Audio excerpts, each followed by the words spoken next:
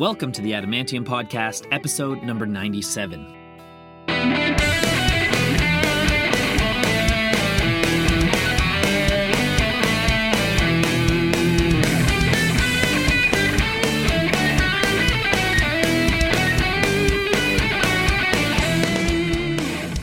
Welcome back, Adamantimaniacs. I'm your host, Adam R. Harrison, and thank you for tuning in today. And let me just say before we get started today that the Adamantium Podcast stands for race equality and Black Lives Matter. I'm sure most of you listening to this podcast would not consider yourself a racist, but I encourage you at this time to use this time as self-reflection. I myself am a straight white male. I grew up in a very nice neighborhood. I'm pretty much the definition of privilege. At the same time, I was very lucky to grow up in a city that's multicultural. I went to school with kids of all walks of life, of all races. I mean, my classmates were still majority white, but we all learned at a young age to include one another and love one another. There's a great quote that's been going around that says, "No one is born hating another person because of the color of their skin or background or their religion. People must learn to hate, and if they can learn to hate, they can be taught to love, for love comes more naturally to the human heart than its opposite." And it's quite interesting. I never even realized until I was a little older that not everybody had that same opportunity growing up. I lived very close to a Jewish neighborhood, for instance. Half my friends growing up were Jewish. And it was actually an ex-girlfriend of mine who grew up in Michigan. When we started dating, she told me she had never met Jewish people before, and that baffled me. Point being that if you didn't grow up in an area like I did, where there were many people of different walks of life, then do the research that you need to do to act appropriately. Like I said, I personally have been using this time as a time of self-reflection. Absolutely, everybody has ignorances and prejudices. It's engraved into our culture.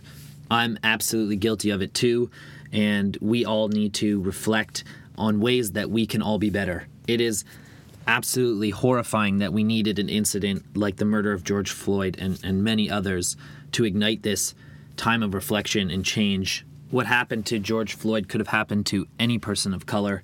And think back to when I was a teenager. I used to attend a youth group at a local church called Castlefield Christian Fellowship. It's now since changed names, but I used to go on a Friday night. It kept me out of trouble, and a majority of the congregation at that church were Nigerian, and they were just naturally the kindest, most warm-hearted people, and they played an absolutely pivotal role in such an influential time in my life, and I believe that they greatly helped form me into the man that I am today. And so I think of any one of them being in the place that George Floyd was in, and it's absolutely heartbreaking, especially when you put it on a personal perspective that way. So yes, now is a time to absolutely stand for change. It is a time to exercise our right to protest. It's a time to have our voices heard by political leaders. And this is not just an American problem, it's a global problem. If you think that here in Canada there is no racism, then you are being ignorant. And anyways, I mean, I'm nobody, but I feel like if you have any kind of platform at all, you should be speaking your mind at the moment. If you feel motivated to donate to a cause, do so. If you feel motivated to protest, do so. I would encourage peaceful protest, especially. I do believe that destructive behavior sends a mixed message. There is a great speech done by the rapper Killer Mike in Atlanta last week. If you haven't heard it, he says it in better words than I will, that there is a strategic way to protest without burning our houses down. And if you are protesting, let's also remember that we are still in the middle of a global pandemic. So let's make sure we're being responsible as well, wearing masks, but also keeping physical distance. The last thing you want to do is then bring coronavirus back home to your parents, grandparents, and now we've got more deaths on our hands. So like anything, do what you do with passion, but do it safe, do it responsibly. And let's move on to today's episode. Today we've got Lauren Mayberry, the lead singer of the indie band Chvrches, back on the podcast. It was really, really cool to connect with Lauren again. We had Chvrches on the podcast about a year ago when they were in Toronto. Obviously, as this is one of our stay-home episodes, I had to speak to Lauren over Zoom since we're all still in quarantine. But I was super excited to have her back on because Chvrches is one of the best bands going right now. And they've had some interesting successes lately. So not only we do chat about music, we also do chat about race equality and many other things. If you are new to Chvrches music, we like to do a little recommendation segment on the podcast. And I think we did it last time Chvrches were on as well, but we are going to do it again. So here are 5 songs recommended by the Adamantium Podcast that you could check out before or after the interview. So the first 2 songs I'm going to recommend are songs that we talk about in the interview. One is called Stranding. It was made for a video game. The second one is called Forever, which is from the album Love is Dead, and I love that album, so I'm going to recommend 2 more songs from that album. They're called Get Out and Never Say Die. And then from their album Every Open Eye, I'm going to recommend the song Leave a Trace. Now, if you're a Chvrches fan tuning into the Adamantium Podcast for the first time today, first of all, thank you so much for tuning in. We're glad to have you. You've probably heard all those songs before. We would absolutely love for you to tune in again sometime. We've also got 96 other episodes you could peruse through, including one other one with Chvrches. So I would absolutely love it if you hit that subscribe button. You can also follow the Adamantium Podcast on social media. We're on Instagram at the Adamantium, on Facebook at the Adamantium Podcast, and on Twitter at Adam R. Harrison. Now, I've spoken a lot in this intro, so we're going to get things moving. So without further ado, here's episode number 97 of the Adamantium Podcast featuring Lauren Mayberry of the band Chvrches. Enjoy, everyone. Have a great week and be safe.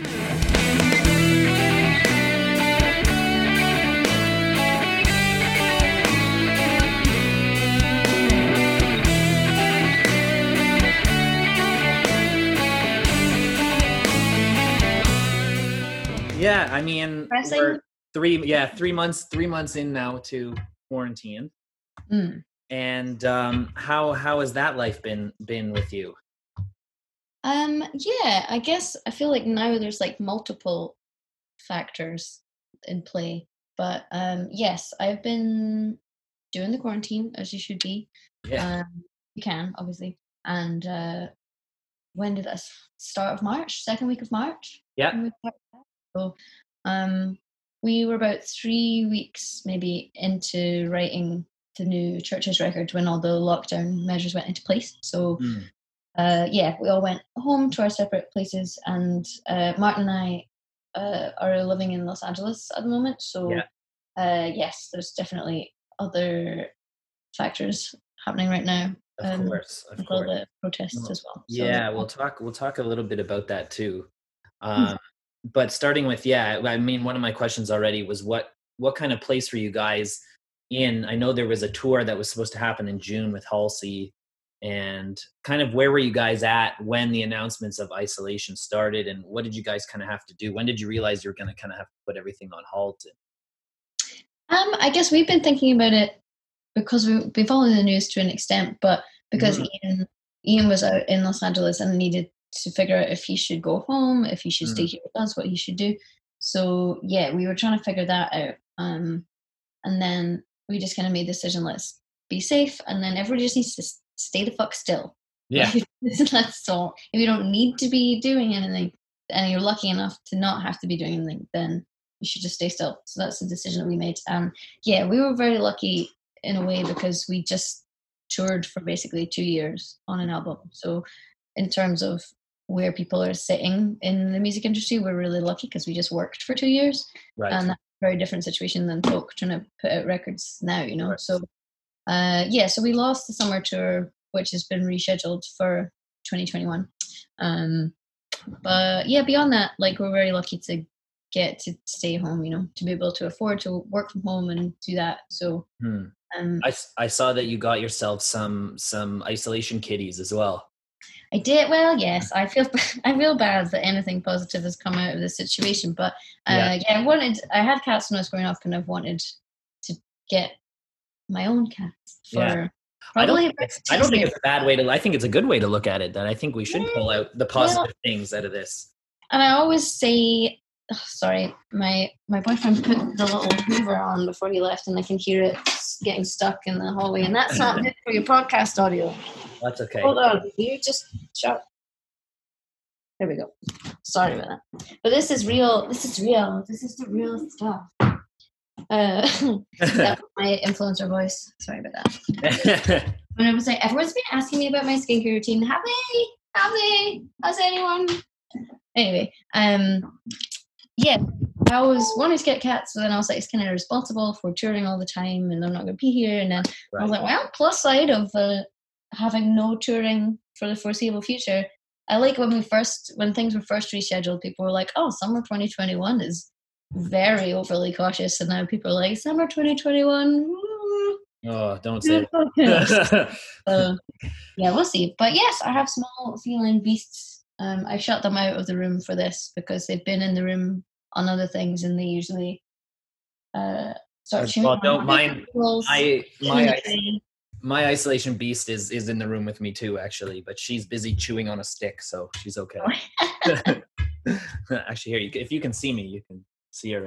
And now you can hear. It's like, not without my consent to be on the camera. Yeah, there you go. I think one of the neighbors came home. That's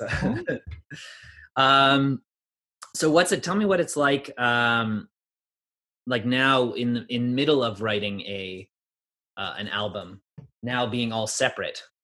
Does that make things very complicated? It was complicated at first, for sure. Because even though I was thinking about this like recently, this is the longest we've ever gone without seeing each other, the folk in the band, since we met. Like, I feel like the longest we've ever had away from each other is maybe like 2 weeks. If you went on holiday between a tour or something. But so it's interesting. Like, at first I thought we were going to be really efficient, and I was like, I'm going to write all my lyrics in a week. It's going to be amazing. But I feel like it's not.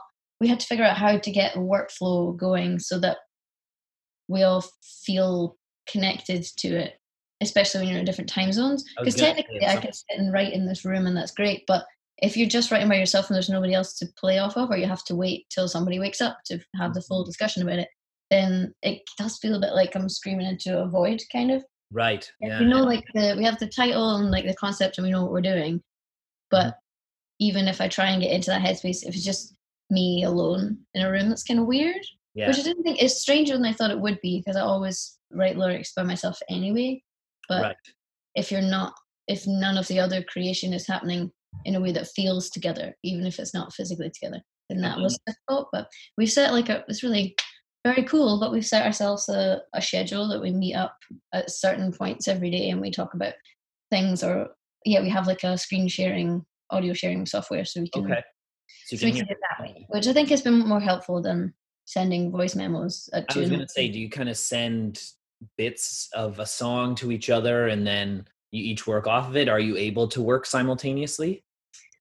We figured out a way that the guys can both be in a session at the same time. So they can be technically recording things in, and then I'll hang out and we are on a call in time. So we can access the program, we can talk, and then if it comes to recording, then I'll just go away and record vocals and come back. And so we figured it out. But we're very lucky to have that. Like, the kind of music we make. Like, we made the first 2 records in a basement studio in Glasgow that like is basically a studio flat. It's an apartment. It's not like a professionally outfitted studio. So at least we have priors on it, and we have people in the band who have those skill sets, you know. So if those guys weren't here, I'd be screwed. I can't do any of that. When it comes time to record, would you have to, if this is still going, would you have to, I guess, isolate altogether somewhere? Clear, I would say. Cross that bridge when we get there. At this point, I feel like we could do everything apart from live drums or something. Like we can do all of that at home. So we're lucky to have the equipment and the skill set where we can technically do that. So and I was thinking about, I'm like, the vocals for the first 2 albums, I'm like, those were recorded on like a decent, nice mic and everything, but we didn't have like an isolation booth for those. Like the first, everything on The Bones of What You Believe is recorded in the middle of just room.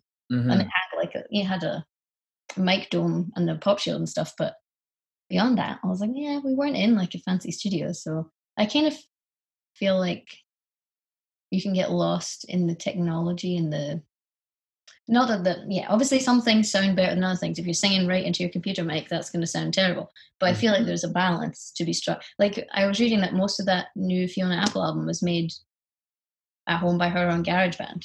Really? So, I feel like there's a balance. There's a balance to be struck. Yeah. And if anything good comes out of this situation, maybe it will change how people think about certain things in the industry and how the industry works, So we'll see. I mean, I've even noticed you guys have been very successful and you've been doing appearances. I saw you guys on Jimmy Fallon, all from your own homes. And it was confusing to figure out. But yeah, I feel like that's a positive thing that's come out of it, is trying to figure out how you can be creative and connect with people if you can't physically be there. Right. And so much of what we do is like touring. That's how, like touring and in stores and meet and greets, and that's how you connect with people and make your band a real life thing. But I think that we probably have been quite lazy about connecting with people out with those touring routes, like other than your social networks, which don't exist the same way in every country. Like how do you I read a thing that it was an interview with a bunch of artists, including Tina Sarah, and they had said in it that they want to be more conscious of their online footprint as well as their global environmental footprint. Right. And like sometimes you're not touring in a place that people can see you, or kids can't afford to come to the shows. And I feel like labels and media and stuff don't really put resource into that stuff. They're like, oh, there's your general online campaign, but it's not really, how do you make an online street team where you can link in? It's not the full experience. Yeah, and now it's the only thing we can do. So I kind of feel like maybe a positive thing is, however long we're in this situation, there's a lot of time for brainstorming of interesting things going forward. Yeah.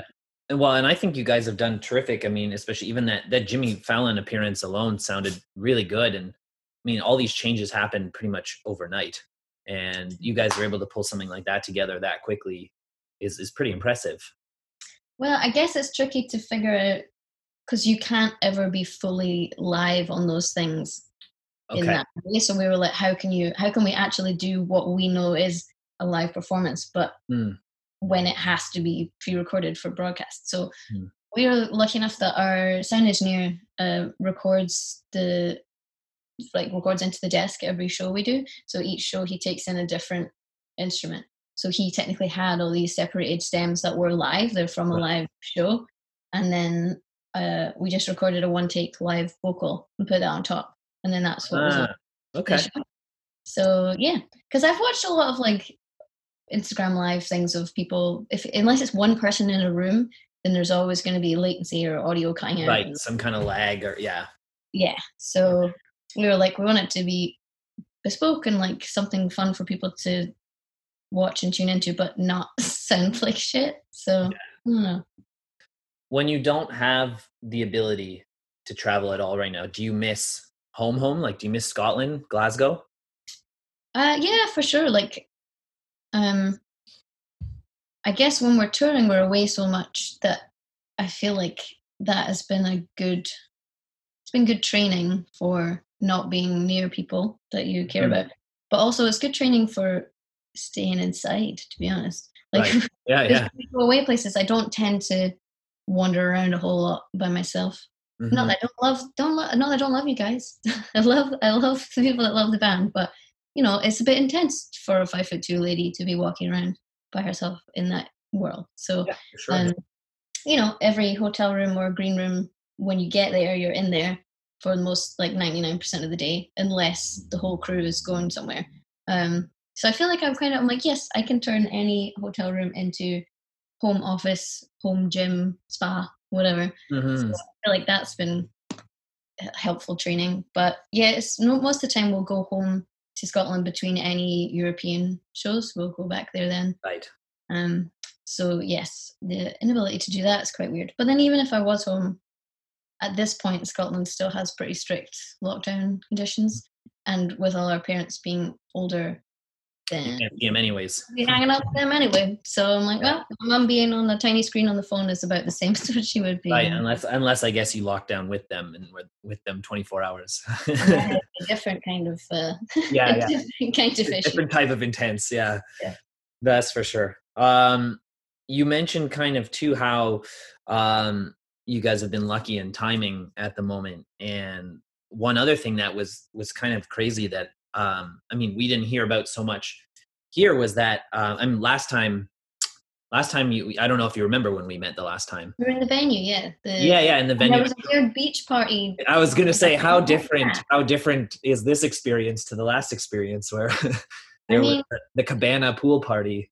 Even in a pre-coronavirus world, I still looked at that and was like, that looks fucking gross. That is quite, it was very slippery, is how I would describe it. Yeah, it's there's a certain group of people that go to those.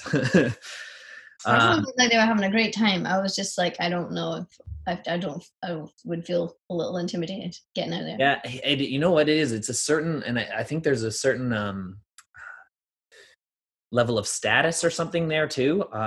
Yes, it felt like I was like, we're going to get kicked out of like, right. It's going to be you can't sit with us, and I'm like, I don't know if I want to do shooters with you. If that's right, yeah, and it becomes a thing like if you went to Cabana on the weekend. People on my podcast can't see my quotes, but yeah, but yeah, it's I know it's an interesting venue. It's a great venue. It's just in a very odd spot in the city. But yeah, what a different experience to now where you're looking in my apartment. Basically, and I don't have an operational camera, so you can't see. That's all right. I just see a big LM. So yeah, you could be picking your nose right now and it doesn't matter. It's but what I was going to say about timing also is that, Love is Dead came out, 2 years ago now. And when we spoke last summer, so it was almost a year ago, we talked a lot about the song Never Say Die. And recently, 2 years later, the song Forever just kind of blew up. So the question I had was, that came very much specifically with it being involved in the Netflix series. So tell me how it got connected with the Spanish Netflix series Elite and how it kind of became synonymous with their third season. Well, we'd had a song in the first season of the show, I think. And it was the music supervisor who really rooted for us on that sync. Okay. And so when it came back around, people were like, hey, it's that show again. Do you guys want to put it in? Here's a description of the scene. And we were like, that sounds cool. Didn't really think about it beyond that. We were just like, oh, great. That sounds great. And it was only when it went, sorry, I have allergies in my... See, I'm not even outside. It's unfair. Maybe it's from the cats. I hope not. Oh, no. I mean, take my eyes, but not my cat. Yeah. But yeah, it was only when the new series of the show went up that we saw stuff just kicking off on the internet. We're like, what? And didn't realize that it was going to be a recurring motif throughout the whole season. Right. So yeah, we were incredibly grateful and lucky because, everything else about what we were doing was shut down, and there was there's no way to necessarily find new fans or maintain anything. So the timing of that was we were really grateful. But then it was weird because we were in lockdown trying to promote a single. Right. It was gross in a way. So I don't know. Yeah. But, and now we're really lucky. So. Yeah. I mean, what more can you ask for than a single to blow up 2 years after, its release? Yeah. And it wasn't one that anybody at any label talked about at the time as like, oh, that's the thing. So I think that's what's cool about it is that, when you talk about singles, it is mostly like, what do they think they can service to radio? And it's more organic, Yeah, it's like people like that song because it's associated with something that they like and the emotion of it. Yeah. Turn them into something. And I think that's a much more powerful way of doing it. Yeah. And I mean, now I read there was something like that. The streams went up like 900%.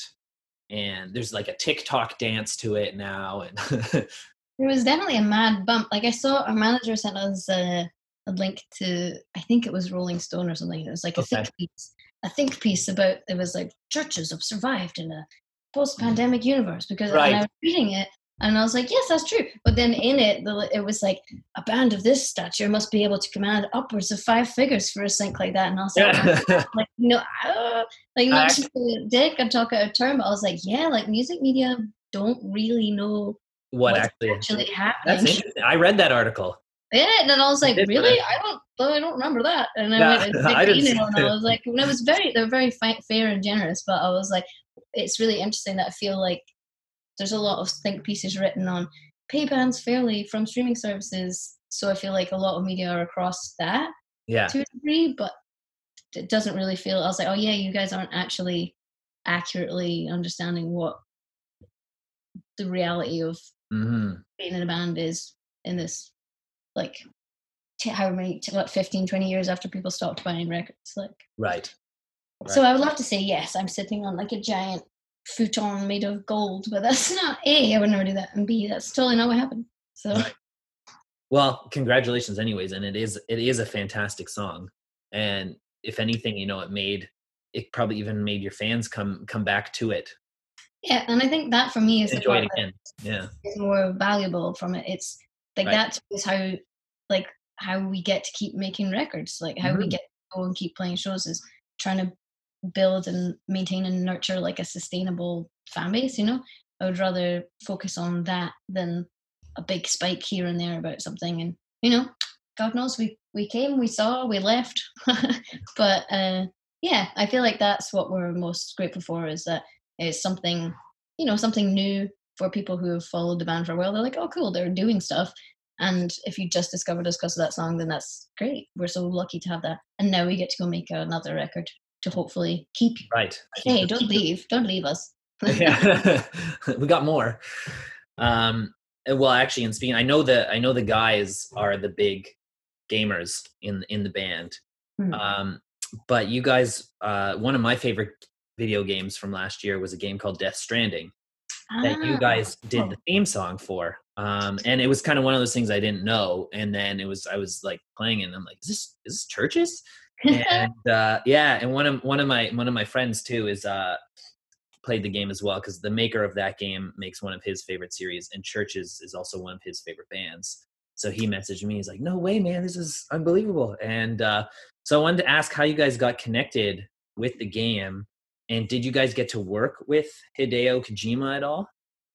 Yeah, like that's originally, I remember the guys being really, really excited because Hideo liked some stuff online when our last record came out, and they were like, oh, Kojima-san knows us, he's seen us, and they were like really excited about it. So, and then Ian and Martin have played so many of his games over the course of I'm sure for the listeners, it's the creator of the Metal Gear Solid series, So yes, they were huge fans of the universes that he creates anyway, and we just kind of stayed in touch about, in theory, maybe we would get to go and see the studio when we go there, maybe we would get it. And then the conversations just kind of evolved from there, and it's one of the like best pitch jobs, I guess is what it is, experience we've ever had, because they gave us the story of the game and let us see a bit of gameplay, but then they just talked about what it was that they wanted, like emotionally from it.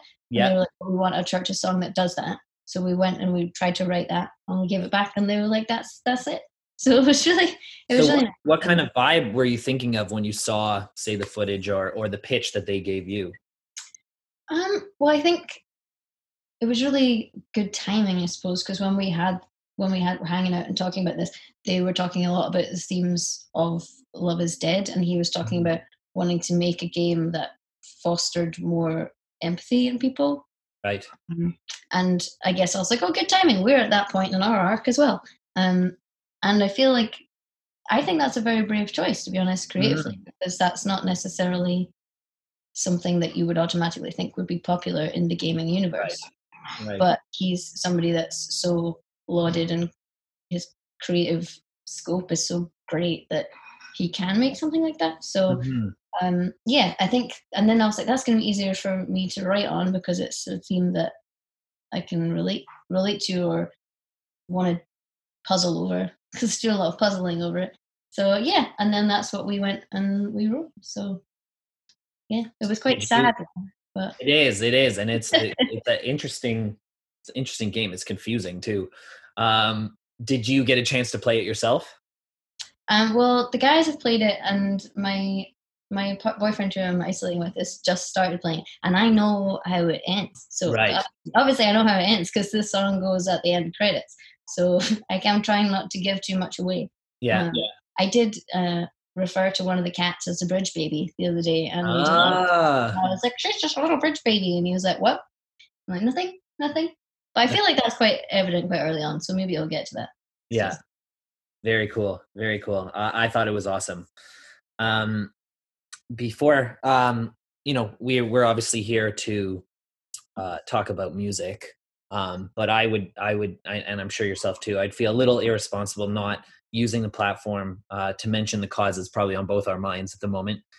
And especially, I mean, where I am too, definitely. I'm in a large city, and it's not too much difference in Canada, but in LA for sure, the message of anti-racism and the importance of Black equality. And I've seen that you guys have posted some messaging on your social media, but I wanted to, with having you here, I wanted to ask if there was something that you wanted to say to your fans or anyone that's listening to the podcast. Well, I think when we were trying to figure out what to say about that, I was like, oh, it just feels,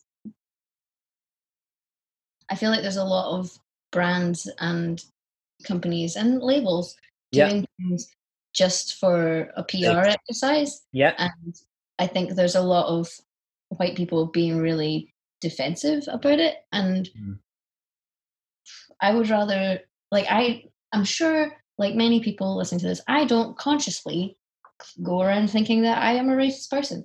But I think it's arrogant and naive to think that you haven't, at the very least, internalized a lot of things from the culture and society that we live in, which is weighted towards the white race. That just is the way it is. And if you have, I hold my hands up to having been relatively ignorant to that. And I think even well-meaning, well-intentioned liberal people can have been ignorant to that. And I hope that it's something that I continue to self-reflect on beyond this moment of trending, whatever. But if I see one more fucking black square and nothing else on the internet, so help me God. It seems like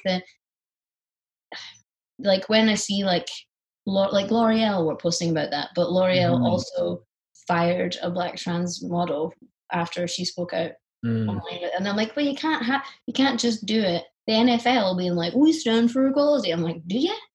And then Mike Pence going on about how he believes that peaceful protest is the only way, even though he is.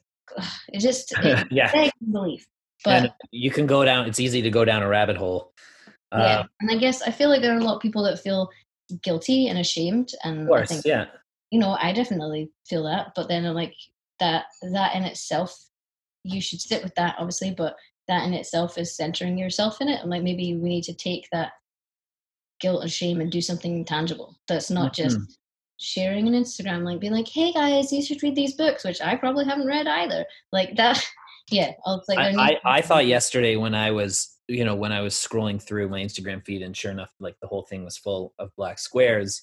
One thing that, and maybe I even feel a little guilty about it, but one thing I was thinking was how many people are doing this because they feel an actual feeling to do it, and how many people are almost feeling like, well, I better do this because I might be judged if I don't. Yeah. Well, yeah. And I guess that's what we all need to hold ourselves accountable for. Intentionally or otherwise, there's complicity, and I think it's good if you can push people to feel differently about things.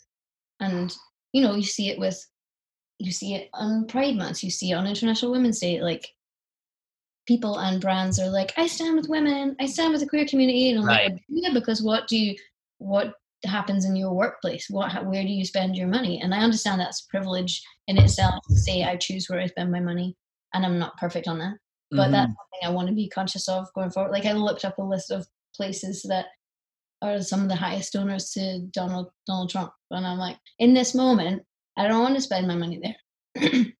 When I looked at it, luckily I've already been avoiding a lot of those places for other egregious reasons, but I kind of feel like, going forward in a post-trend moment, like I, in theory, pride myself on being an intersectional feminist. But then I'm like, yeah, but in this moment when you're looking at this information and people are calling you out on it, are there things that you should do differently? Are there things you regret? You need to figure those things out and fucking do better, because you feeling bad about it, like that's the definition of like white fragility. It's not really about you. It's like, I don't know. And the whole, to me, I'm like, all lives matter is just the men's rights of conversations about race.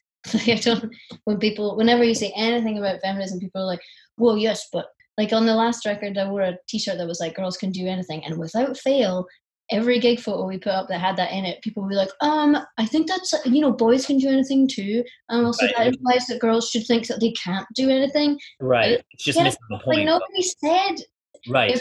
If there was 10 houses on your street and one house was on fucking fire, you wouldn't go out in front of your house and be like, excuse me, all houses matter? Why are you sending the fire department just to that house? Like that's just so, it's like defensive. I think that's, it's the defensiveness around it. And I'm sure that like I definitely have felt like that about certain things for sure. I think we see it, and I'm only going to drop the bomb and I'm going to run away, but like I think you see that in Lana Del Rey's response to people speaking to her about what she had said. That's like the white defensiveness. Like there was a way to have that conversation that could have been a lot more constructive, but when people had said your actions have led to this, or your actions are this from my perspective, you can't just deny that as a reality because you defensively feel guilty. Like that's not, I don't know. But, and then obviously I'm definitely not perfect by any. No, I mean, I that, I think that's the whole point on how, I mean, obviously it was a very severe occasion that sparked this, but it's been obviously going on for centuries, and it's history repeating itself. But even, I'm lucky that I grew up in a neighborhood that, was multicultural, and I went to school.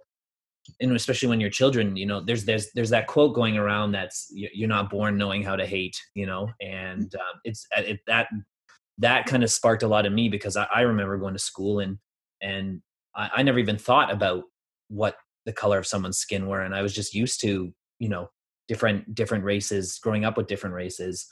And it really is, it's come later that there's those stereotypes or messaging that you hear, that you learn.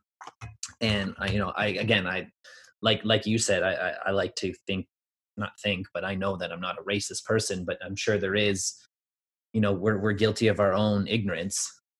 And I wanted to ask, well, not ask, but I was kind of curious, being from a place like Glasgow. My parents are from Belfast, and being from Glasgow or Belfast, historically those have been cities that have had a hate divide as well.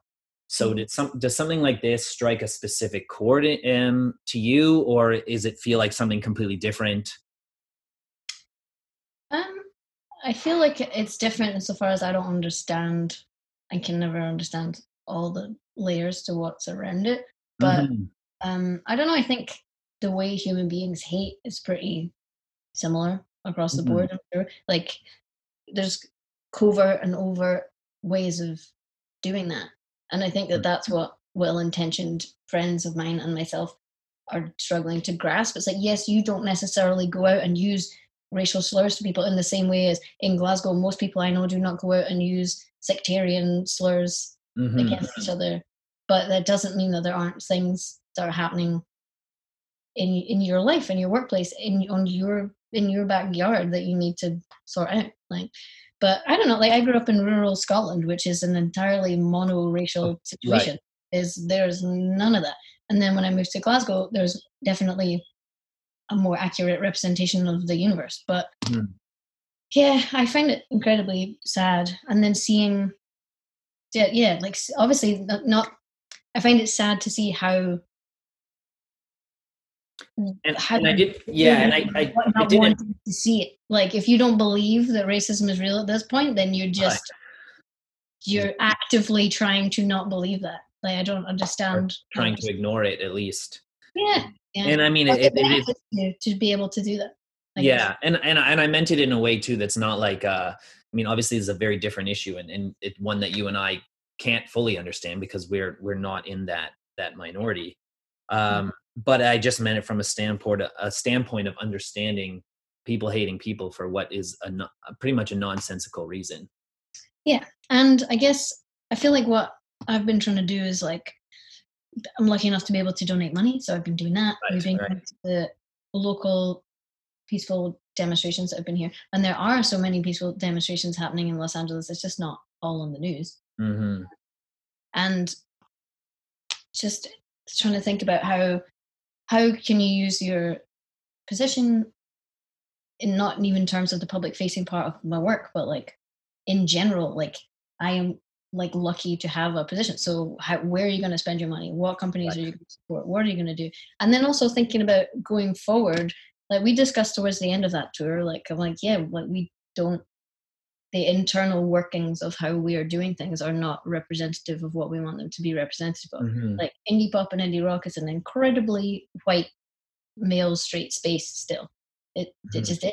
And most venues we go to, most radio stations, most media outlets, like it is mostly white men, but it's mostly white people. And that's something that we have to think about. Like I can count probably on less than 2 hands the amount of times anybody who isn't white has photographed this band.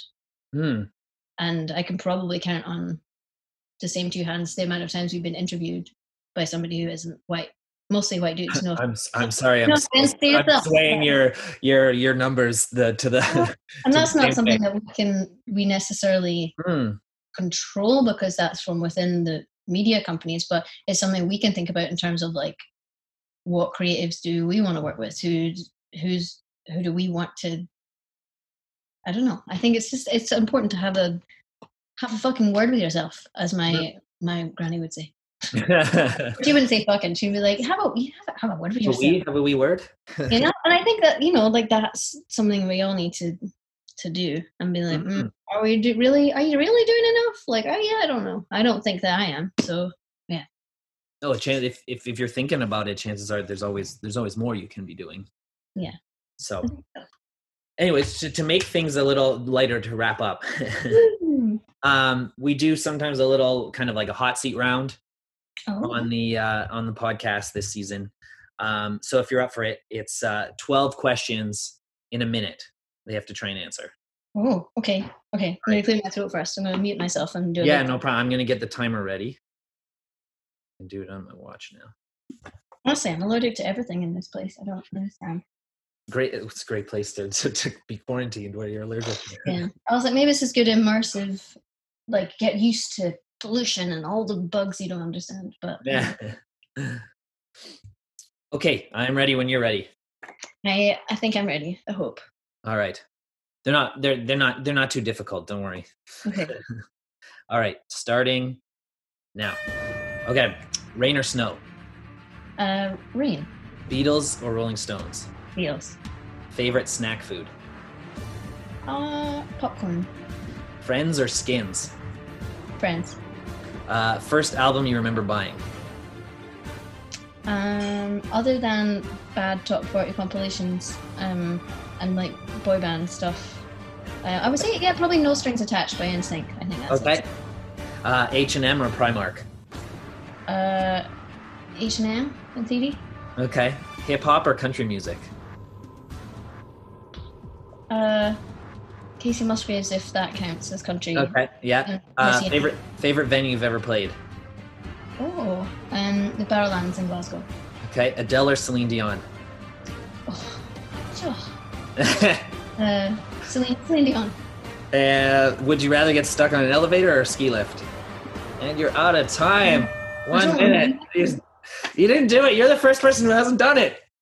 Really? I'm too slow. Maybe they were harder. Maybe they're harder questions. They're like more thinking ones. The album one takes a little while to think of. I think I wasted time on that one. That's okay. I didn't want to be like the now 40 CD because I wasn't buying into. My parents were buying me records. You know what? We here in Toronto too, though.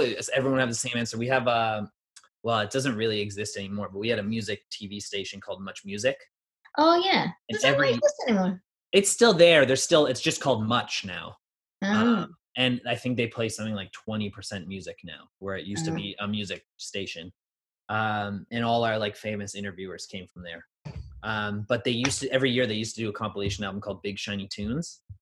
And, yeah, and it was like all like alternative stuff. Ah, And cool. everybody in the city, like it's well known in Toronto that everybody had Big Shiny Tunes 2 specifically. Oh. They ended up doing like 13 or 14, but everyone had number 2. Because I was trying to think, and I was like, was it Spice Girls? But then I was like, no, I remember getting the first Spice Girls album for Christmas. I didn't buy it. So I was like, okay, yeah. Maybe that one should have been more specific. Or well, I think we might be overthinking it. I don't think I've asked that one before in the speed round, but we'll finish them out anyway. So, stuck in an elevator or stuck in a ski lift? Oh God, ski lift. Ski lift, okay, yeah, because you could jump and just get hurt. I guess I don't know. Favorite song right now? Oh, Hypersonic Missiles by Sam Fender. Okay. And the last question was the first thing you're going to do post-pandemic. I'm going to go see my mum. That's a great answer. Very sweet. Or go to the movies. Go to the movies and then see my mum. Go to the movies first, or take mum to see the movies. Okay. Yeah. Is there a movie that you are waiting for to see? I mean, they've all got pushed now, but to see this film, Promising Young Woman, but I don't know if they're keeping it until cinemas are open again. I don't know. But it's like Carey Mulligan in a kind of post Me Too feminist revenge, which is very on brand if you think about it. But yes, I want to see that. I always get Carey Mulligan mixed up with Michelle Williams. Oh, the Pixie Crops, yes. Yeah, I don't know. Yeah, every time I'm like, and I have to think about it because I just watched The Greatest Showman the other day, which was Michelle Williams. Michelle Williams. Ian loves The Greatest Showman. Such a good. I'm not a huge musical. Yeah, I'm not mad on that. Is a great one. It is really, really good. He was very, very, very into it, and I was surprised. To be honest. Wait, have you not seen it? I've seen a bit of it, like Christmas with my folks, but I'm not really mad on I'm just a bit of a snob about like the vocal stuff does my head a bit. Really? Like musicals in general, or that one specific? I think it's a style. It's a style of musical theater singing that I'm not like. It's a style that times the way that the songs are produced and the vocals are really produced in a specific way, which is a very boring thing for me to say because the songs are great and like everybody that's great at singing, but I think it's just like tonally I'm like, I can't. Interesting. I'm sure it's something that you've not spoke about on a podcast before. I think so same with, but it's like the pop radio production style put on theater, and like I think the way that people sing in musical theater film is different from theater, you know what I mean? Because it's a lot of time it's film actors and actresses singing those things, so it's just a take. Well, that's what I heard.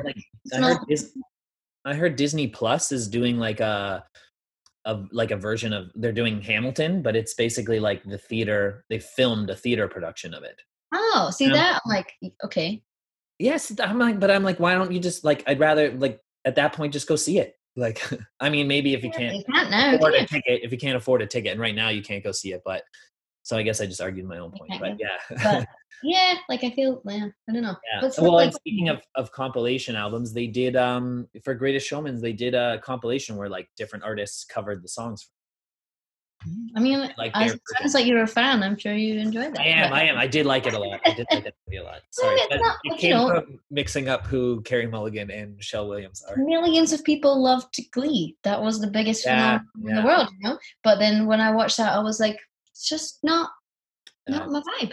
No. And it's not because it's not fun and people don't like it. It's just like I think it's a singer thing. I'm just like, it doesn't. Jeez, way to have an opinion there, Lauren. Yeah, I'm not fully coming out because other people like it, and they're obviously very good at singing. But when I listen to something like that, it's not my preferred. The Rolling Stone next week's gonna have an article. Lauren Mayberry hates Glee. Slammed Glee, says singing is not cup of tea. Yeah, that's it. It's a tone thing. It's a style thing. I don't know. Yeah. Oh, well, I mean, just like not everyone likes every type of music, so I feel happy for them. The a cappella stuff's very impressive. It's just not not my jam. I always hate when you meet someone, you're like, oh, what type of music are you into? And they're like, oh, I'm into everything. And it's like, well, that's not a real answer. I mean, you can appreciate bits of everything, but you do have a favorite type of music. Well, and I think also because it's what we do, I guess in theory, I'm like a professional singer. Well, not singing is one of the parts of the job. So I think I think about stuff in a certain way. So when I watch stuff like that, or like I could go on deep dives on the internet watching vocal exercise videos for ages. That's really interesting. Stuff is really impressive. Do I want to listen to that in a different context? No, not really. Like I feel like my favorite singers are not necessarily even the best vocalists a lot of the time. But that's about what you want to listen to and what you look for in music. So I want you to say something that's gonna fuck me up, man. Like, I don't want to be like, oh my god, was that a high A above high C? Like I'll do that on YouTube for fun, and I'll be like, get it, girl, up you go. But I don't want to listen to that all the time.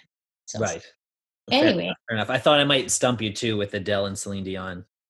Well, I mean, both excellent ladies in other ways, but Celine is she's one of the original divas, gotta respect that. That's true. And this is a Canadian podcast, so oh yeah, if I had gone Adele, I would have been in trouble. No, I love Adele too. I love them both. Well, Lauren, I don't want to take up too much of your time. Thank you so much for taking some time out of your day to do this. I really thank you for asking. Oh, absolutely. And congratulations on all the success with Forever and Love Is Dead, and I'm looking forward to the next album. Awesome. Well, thanks, man, and we'll see you guys. We'll see you in Toronto, hopefully in 2021. I hope so. Absolutely. All right. Be safe, dude. You too. Thanks, Lauren. Bye. Bye-bye.